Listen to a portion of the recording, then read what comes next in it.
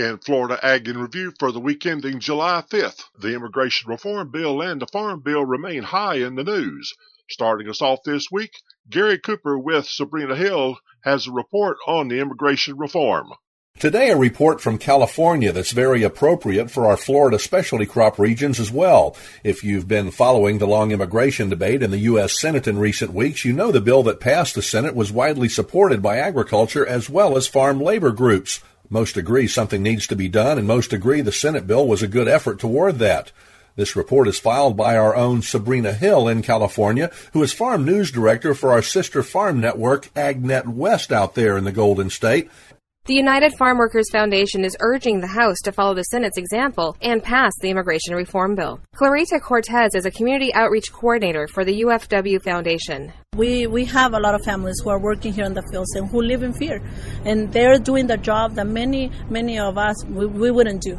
Be in the heat every single summer, be in the freezing cold every single winter. So we need this in order for, as a humanitarian way. These people live in fear. They live in fear of being separated by their families, and we need these farm workers. We need these farm workers for a multi-million agriculture industry that we have here in the Central Valley. So pretty much it's to keep on having that security as well, because most of those farm workers are going to keep working in the fields. Again, Sabrina Hill is farm director with our sister network, AgNet West in California. As a side note to listeners here in the deep southeast who have followed us for years, we started AgNet West in California exactly a year ago. Specialty crops, labor, citrus, and so many other ag news issues there are similar to ours.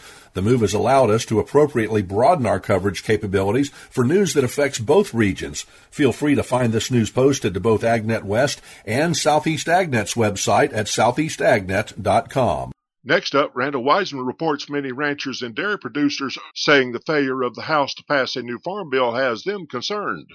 As lawmakers continue with their 4th of July recess, the recent defeat of a new farm bill in the U.S. House of Representatives still is a main topic among many in the ag industry. While the 2008 law still exists through the end of September, farmers, ranchers, and dairy producers say even the failure to pass a new farm bill last year left them unable to plan for this year, and now there is concern what will happen after September 30th. For livestock producers, it's almost another year to go without disaster insurance program that can help after droughts and other weather-related disasters occur. National Cattlemen's Beef Association Executive Director of Legislative Affairs, Christina Butts, said this was a major defeat for cattle producers because they were counting on Congress doing something. National Milk Producers Federation spokesman Chris Galen said the first program to go, if current law is not extended again, will be the Milk Income Loss Contract Program, which compensates dairy producers when domestic milk prices fall below a certain level. Galen said without another extension, farm programs will revert to 1949 law, requiring Washington to purchase milk at inflated prices, meaning higher dairy product prices. Senate Democrat leader Harry Reid warned House Republican leaders last week there will be no more farm bill extensions and urged them to take up and pass the Senate-passed bill right away. Reid didn't mince words after last week's House Farm Bill fiasco, the first defeat for a farm bill since farm programs were created back in 1930. At the recent USA Peanut Congress, one man talked about how the peanut industry must be proactive against peanut allergy issues.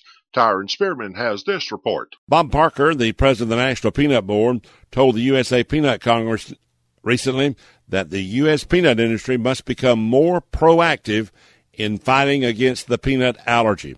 He said there is a major public relations issue for our industry, and it is costing us consumption in peanuts. He said the board of the National Peanut Board believes we should take a more proactive approach to peanut allergy with consumers, not just with the health and food service professionals. Parker said they will conduct a consumer study of about 3,000 subjects nationwide, and said he noted that the peanut allergy is a very emotional subject for many people, especially parents. He says we need the facts to counter emotion-based arguments, but he said that rarely works, but we'll find ways to counter these emotional arguments with our own emotional arguments that are based on fact and embraced as reasonable. Parker said in the end, the people don't care how much you know until they know how much you care. The National Peanut Board has a long history demonstrating that they care about this issue. They have spent almost $10 million of farmer-invested money in allergy research, education, and outreach. Tyron continues with a report about the upcoming annual Southern Peanut Growers Conference. Have your pen and paper ready for the details on the registration dates and location. Well, registration is now open for the Southern Peanut Growers Conference. That's the states of Georgia, Florida, Alabama, and Mississippi meeting together at the Edgewood Beach Resort, Panama City Beach, Florida, on July the 18th through the 20th. The three-day event provides farmers an opportunity to learn more about the industry in peanuts and also while enjoying a relaxing time at the beach. The conference will focus this year on sustainability.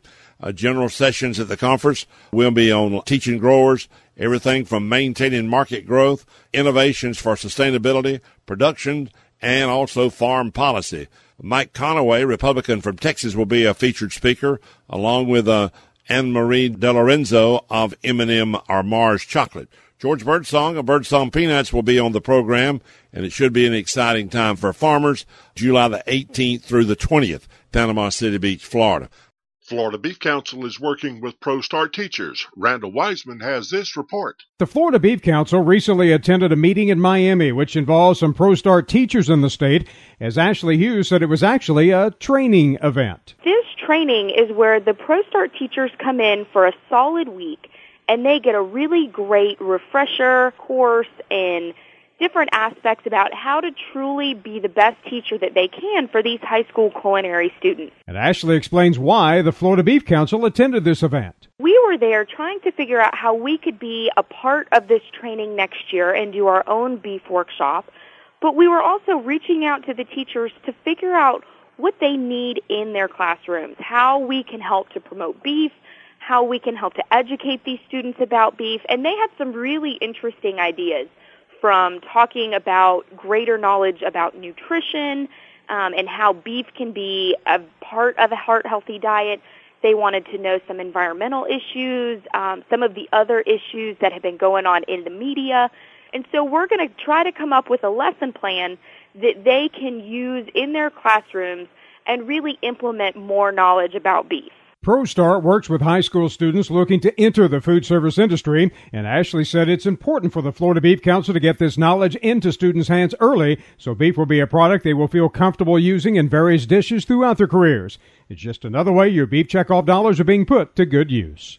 In closing, Everett Griner tells us how the 2013 college graduates are ready to start their careers and what it might take for them to do just that in farming. Well, a new crop of college graduates are just about ready to begin their long-sought dreams now. Most of them will seek employment in their chosen field, while a few will endeavor to start their own business. Every one of them will be challenged, but I'd wager that the biggest challenge will be those who want to be farmers. Simply costs too much to get started. I know a young man who works 2 part-time jobs in order to keep his small farm going. Land prices run from $4,000 to $25,000 an acre. Now, if he buys new equipment, a tractor can cost from $50,000 to $100,000. Now, there's that first crop. I won't even estimate that. Can you think of any other career that takes that much to get started?